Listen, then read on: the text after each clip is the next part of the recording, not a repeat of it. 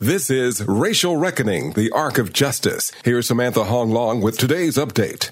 Less than a month after veteran police officer Kim Potter shot and killed 20-year-old Daunte Wright during a traffic stop, Brooklyn Center Mayor Mike Elliott presented Saturday a series of proposals that would revamp the city's police policies and operations. This resolution is the first step to a community-centered process that will ultimately remove police from traffic enforcement and create a new Department of Community Safety and Violence Prevention. The resolution would direct police officers to give citations instead of making arrests for any non-moving traffic infraction or non-felony warrant.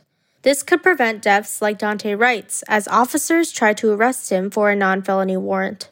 The proposal also includes a community response department, which would dispatch unarmed staff to respond to low-level traffic violations and mental health calls instead of the police. Brooklyn Center can do better, Brooklyn Center must do more, and Brooklyn Center is ready for change. If approved by the City Council, a committee of civilians and experts will work out the plans, details, and budgets.